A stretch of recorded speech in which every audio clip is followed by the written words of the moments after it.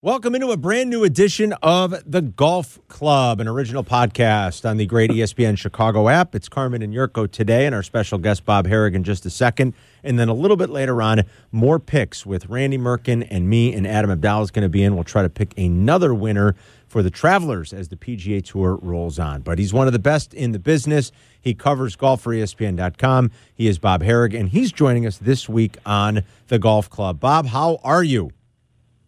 I'm hanging in there. How are you guys doing? We're doing we're doing well. We have really enjoyed the return. The fields are fabulous. It's much different, but it's great to watch a live sporting event. It's great to watch live golf. I know you were in South Carolina for the tournament this past weekend. From a reporter standpoint and someone that's covered golf for so long, can you just give us an idea of what it was like covering an event that probably looked and felt a little different?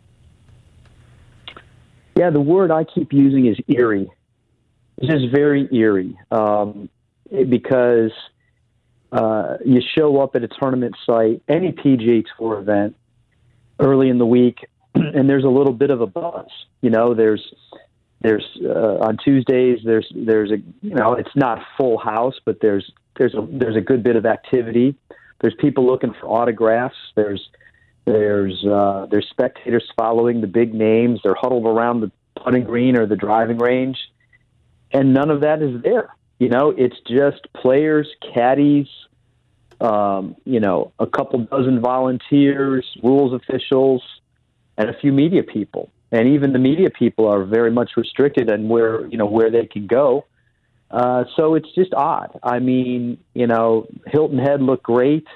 Everything about it looked like a tour site ready to go with roping and scoreboards and just a golf course in pristine condition, but just nobody out there, and that's sort of the predicament we find ourselves in here now. Although there is a tournament coming up where they're hoping to have spectators, the Memorial in a few weeks' time.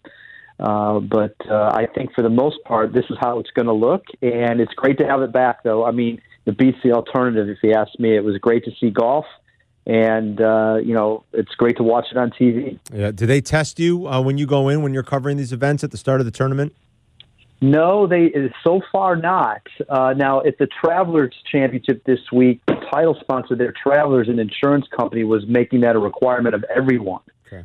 But the tour basically is only testing about half the people on site, all the players, all the caddies, the key tour officials, rules officials, and certain volunteer-type people who would come in contact with the players, but the rest are not. And, to be honest with you, I think that's a bit of a hole in the system. And yet we're finding that testing isn't the be-all, end-all. There have been a few positive cases already, and in both of the instances, the players had tested negative once before, and then they later test positive. A couple days later, with not much of a change. So, even testing, and I think it's an eye opener for these guys. There was this false sense of security if you tested negative on Monday or Tuesday. It sort of was like, okay, well, great, now I'm good for the week. As long as I don't be around anybody else who hasn't been tested, I should be fine. Well, as we know, there's an incubation period. You might have contracted it 2 days earlier. It might not have shown up yet. So there is some risk here. Golf can work because guys can be distanced, but it does sort of point out that you still have to really be careful in everything you do if you're going to try to go out into this environment. Nobody wants to get shut down. I mean, there's all this talk about, well, hey, they're young guys. It's a lot of they might be asymptomatic. True, but if they test positive, they're not allowed to play for 2 weeks. Right. So that's not good. You don't want it, whether it bothers you or not. And so it's going to be really interesting as we continue to move forward and how this all plays out and how the restrictions are viewed, and if they even try to tighten them a little bit, which is, I think, something they might consider. Bob, what's your access like to the players? Is it easy for you to get to them? No, not at all. It's completely different now, and it's understandable. Look, in a perfect world, this would not be ideal. But the way it basically works is this: if you consider what would be called an interview room interview, like somebody that they would bring to the interview room for a formal interview with a moderator and people asking questions from the floor, those are done via Microsoft Team video. And so the player might be in the room next to us, but we're all asking our questions via computer. He can see me. When it's my turn, I can see him. And it actually works very well. Worked very, very well last week. All the big names came in pre-tournament. The guys who lead or are near the lead after the rounds do it that way. And then there's another form of interview. We call it the flash area. It would be like guys that are requested who might not be in the lead or who might not come to the interview room. Those are done with questions that are submitted by the media and are asked by pool reporters or PGA Tour media officials. So like last week, there were 2 pool reporters that were allowed, just 2. And I was worked into that rotation several times, and we would ask the questions from about 20 feet away. And you would just walk up to a microphone, and the players behind, a roping. We were nowhere near him, but obviously he could see me, I could see him, and the media people stayed distanced. So, the difference is if, say, a guy like, I've been using his name, Charles Howell, a guy I know who's been on tour forever, somebody who's very well-spoken, has ideas, has good thoughts on things. Let's say I wanted to go get him after his round, which I would do any other tournament, and I could just wait him out after he signs his scorecard. I'm not allowed to do that right now. I would have to go to the tour media officials and request him to come to that flash area and do it in that manner. And if they elect to not bring him, I'm either out of luck or I have to hope that they'll ask the questions to him for me. So, look, that's not an ideal situation for us, but given what we're faced with, what are you going to do? I mean, it's a monumental task for these guys to pull off these tournaments, and they're trying to be safe. We've already had a few positive cases. These guys travel from all over the place. They are not in a bubble like you're going to see for the NBA and the NHL. And so there's going to be some issues that crop up. And the last thing I want is for us to be contributing to it. Yeah, and so as you mentioned, a couple of those positive cases. First, it was Nick Watney. This week we learned about Cameron Champ, and then just today, as we record this podcast on Wednesday of this week, we have learned this morning that Brooks Koepka has pulled out of the Travelers because his caddy tested positive. So we know of 3 positive tests. You already mentioned this, Bob. I mean, it's kind of imperfect right now. We know that. It's pretty fluid. But a couple of weeks into this, does the tour feel like, they must feel like they're kind of pulling this off successfully, right? Like, are these the numbers that they kind of expected early on? I'm not sure what they expected, but I think where they might be a little bit troubled is the cases we're seeing so far aren't really happening in the tour environment. Nick Watney went home after he missed the cut at the Charles Schwab tournament. He lives in Austin. He flew to Hilton Head with Sergio Garcia. He tested negative on Tuesday, and then he had some slight symptoms on Thursday night into Friday morning, stuff that wouldn't have caused him to withdraw from the tournament otherwise. But he alerted them, which is the thing which is the noble thing to do. Yeah. And he took a test, and it was positive. And so it's probably likely that he got that when he was at home. And the same with Cameron Champ, who just tested positive on Tuesday. He didn't play last week. He flew to Connecticut from his home. He lives in the Houston area and took the test Tuesday and was positive. So, that's 2 instances right there where these guys weren't in the midst of the tour when they got this, or at least that's what we think. Now, what's interesting is their caddies didn't get it. None of the players that they were around got it.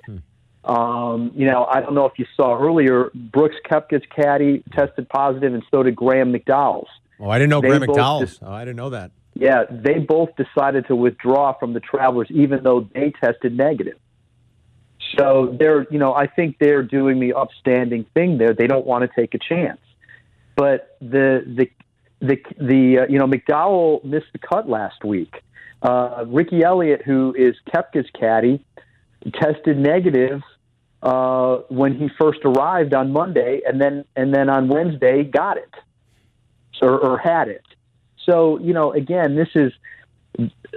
I think they're learning as they go. One of the things that I was surprised at when they first announced the protocols was that they weren't going to have a tighter bubble like for where they were going to stay. And I think maybe going forward they need to consider that. Put all the players and caddies in the same hotel or two hotels, and because you can then know that they're not, you're lessening the chance, obviously, if they're all in the same place and they're not venturing out. And I think they have to make stricter rules about going out. They're sort of leaving it up to them to be responsible. Well, I was in South Carolina, and I'm telling you, man, the people there, and it wasn't all locals, it was people that flocked there on vacation. Mm-hmm. They acted like COVID-19 never existed. I cannot. It's sad. I can't tell you how many places I drove by, people all over the place, out into the parking lots. There wasn't distancing going on. There wasn't half capacity. And you hear from people, well, hey, look, I'm not worried. If you're worried, stay home. Well, okay, but except I can't stay home. I'm out trying to work now, and I'm trying to stay safe. And you might not have any concerns about it, but unknowingly you could bring it to me or me to you. So this is the thing. You guys are in a state that's been very restricted. I live in Florida where we've opened up, and you've seen the cases spike. Yeah. It's no coincidence. It's because people have gone back and they've just been a little bit too cavalier about the way they're doing it. It can work if we open, but, you better only have half the capacity in that restaurant. They better be spaced, and the workers better be wearing a mask. And so if all those things aren't happening, then we're taking a big risk. We're talking to Bob Harig. It's the Golf Club podcast.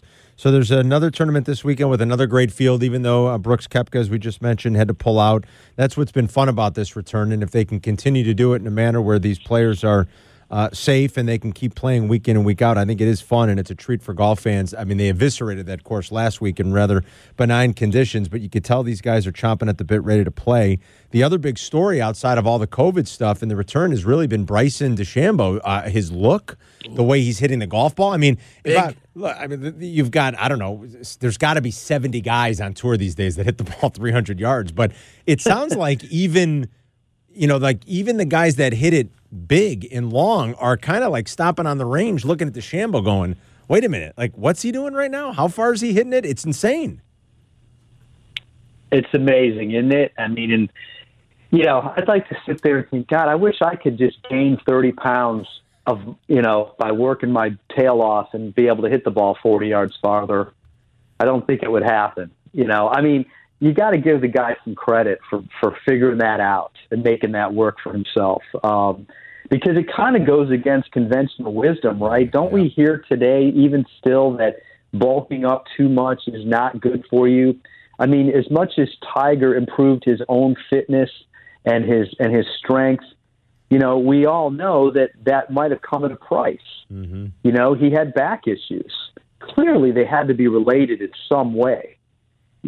So it's a really tough deal that for some people in that regard. But Bryson has embraced it and feels like, hey, this is going to help me prolong my career. I'm going to avoid injury by being stronger. And by the way, I'm going to get a huge benefit out of it: club head speed and greater distance. Abraham Answer's putting on a show here too. I mean, I don't know how you go to the final round. I think he's tied for the lead last week. He hit every friggin' green in regulation, and you shoot 6 under, and you lose. I mean, like, are you? It's like, are you kidding me? I mean, how could that possibly happen? But I love it. I'm looking at the price this weekend. He's 20-1. I mean, the way is anybody hitting their irons better right now, and is anybody more locked in than Abraham Answer? Yeah, it's funny. Wouldn't that be depressing to hit every green?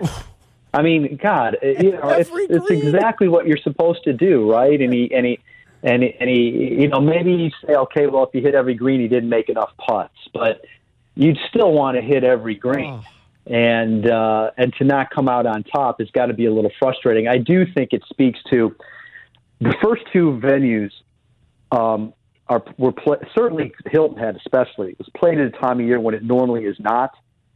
That place in April is a different golf course than in June. Mm-hmm. In April, the week after the Masters, it can be chilly still. It definitely can be windy.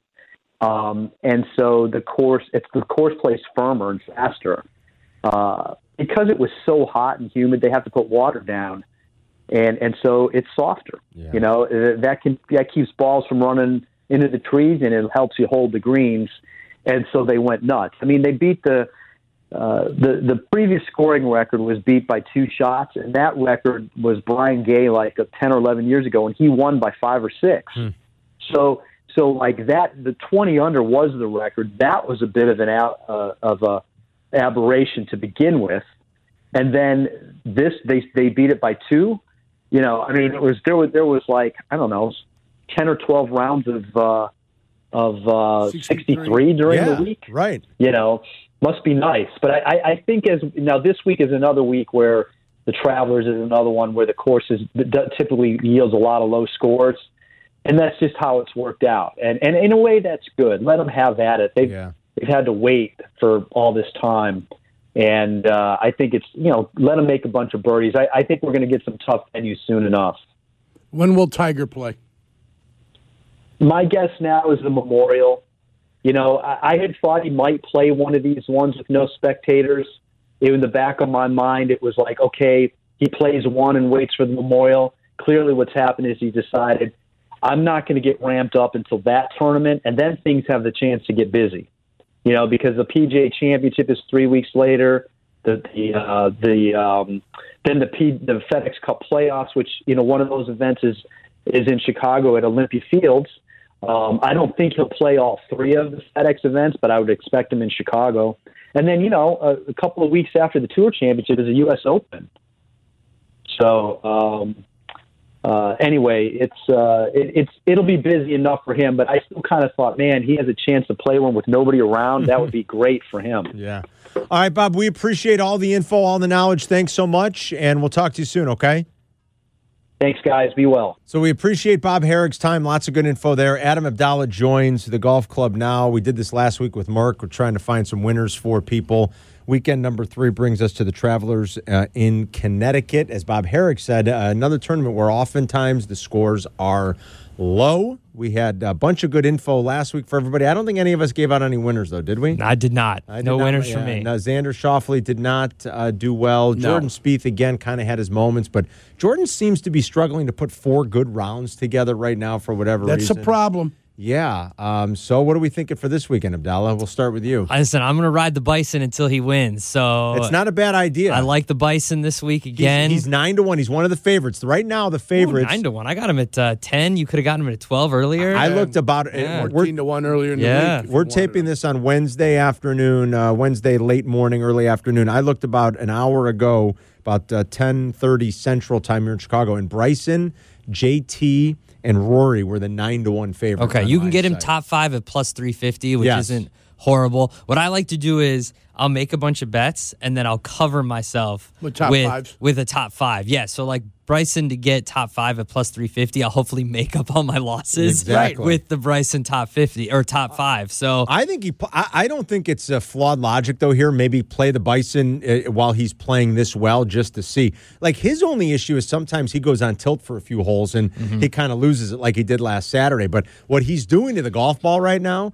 And again, on a course that's not an 8,000-yard course, I mean, not that for him it doesn't matter. I mean, he's just obliterating the ball. Yeah. And, I mean, he's going to put himself with a lot of short irons in and a lot of good situations where he can attack pins.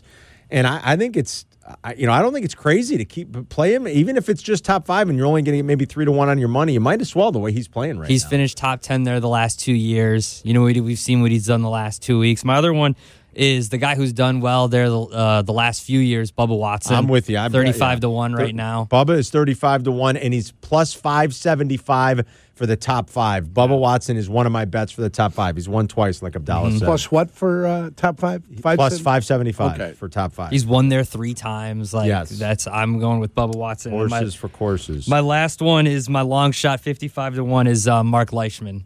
Mark Leishman's a good pick. Sorry, That's okay. So, I like him. I mean, this is also assuming everybody plays. Yeah, right. Kepka had to pull out. Yeah. So, but I like him as my long shot, 55-1. I like that. Yeah. What do you like, Eric? Sung J M. is the direction I go at 35-1. It just seems to be a golfer that's always in it. And it's not, I look at long shots, I'm looking at 125-1 when I look for long shots. Yeah. Really long. Any of these top 30 players can win any week. Really, they could just blow up on you. Dustin Johnson's a guy, when interested, can play the best golf in the world. When interested. The problem is, how do you know when he's going to be interested or not? But I've got him at 28-1. If I was going to take a flyer on Dustin Johnson, I might do it this week. All right. Maybe I should stay away from this philosophy because it burned me last week. After the Colonial, I rolled with Xander into last weekend's tournament, and he was terrible on Thursday, bounced back with a real strong Friday, made the cut, was awful on Saturday. When everybody's shooting 65, he shot 75, then bounced back with a great round again on Sunday. I don't know, but I've talked about him all week long. Abraham Answer right now is really locked in, and his iron play is absolutely sensational. Now, maybe I'm setting myself up here for failure because what's he have left in the tank after going out and just tearing up the course on Sunday and losing? The guy shot 6 under, hit every green in regulation, and he lost. It's like, are you kidding? But I love the way he's hitting the ball right now, especially with his irons. He just seems to have the demeanor for it, too. He's got mad game. This is not a long shot. Like Jurk said, any of these guys that are in the top 30 or so can put it together and win. He's only 20-1, but that's still where my money is going to be to win the tournament, 20-1 on Abraham Answer. That's a long shot, though, 20-1. Well, for golf now, But here's the difference. You can have this conversation on the odds couple, but when we look at, when the playoffs start for baseball and we jump on a team, like we jumped on the Nationals, and we're like, we're getting 12-1. Yeah. You're looking at a golfer saying 12-1 is not a long shot. Yeah. That's a long shot. But it's a different sport. I understand that. Okay, but if I'm looking at 12-1 for anything, I'm looking, that's I love 20-1. I know, but when they start the week off, the highest guy is 12-1 sometimes. Rory McIlroy at the beginning of the week, they had it 12-1. Sure, right, exactly. And then as the betting comes in, they make the adjustments along the way. I'm going to play him top 5, too. He's only 5-1 top 5, but I'm going to play both. If you're a fan of the Boobly one, Phil Mickelson's at 125-1. Now, that's a long shot. Now, that's a long shot. That's what I'm talking about. 125-1. Phil hasn't played great. No, he hasn't played great, but he is also one of those veteran guys that can play like Furyk did last year at the Players' Championship. Yeah. Nobody expected Furyk to come out of wherever he came out of, but there he was, birdieing 18 to put some pressure on Rory McIlroy to make things happen.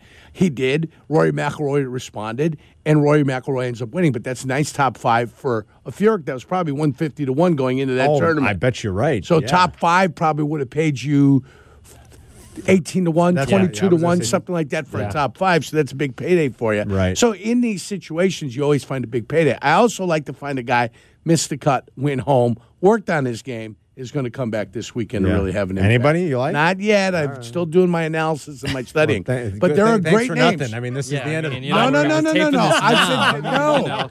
My point is that's an angle that can be played. It's a good angle. I see what you're saying. Take a look. I got to crunch the numbers. I'm still crunching those numbers, Carl. All right. Well, that's it for us, gentlemen. Anything else, Abdalla? Or is that it? That's it. All right, that'll do it. Enjoy the Travelers this weekend. I hope everybody gets out there and knocks that little white ball around a little bit, maybe pink, neon, whatever you're doing these days. But have fun, hit them straight, and enjoy the weekend, everyone. And we'll see you again next week on The Golf Club.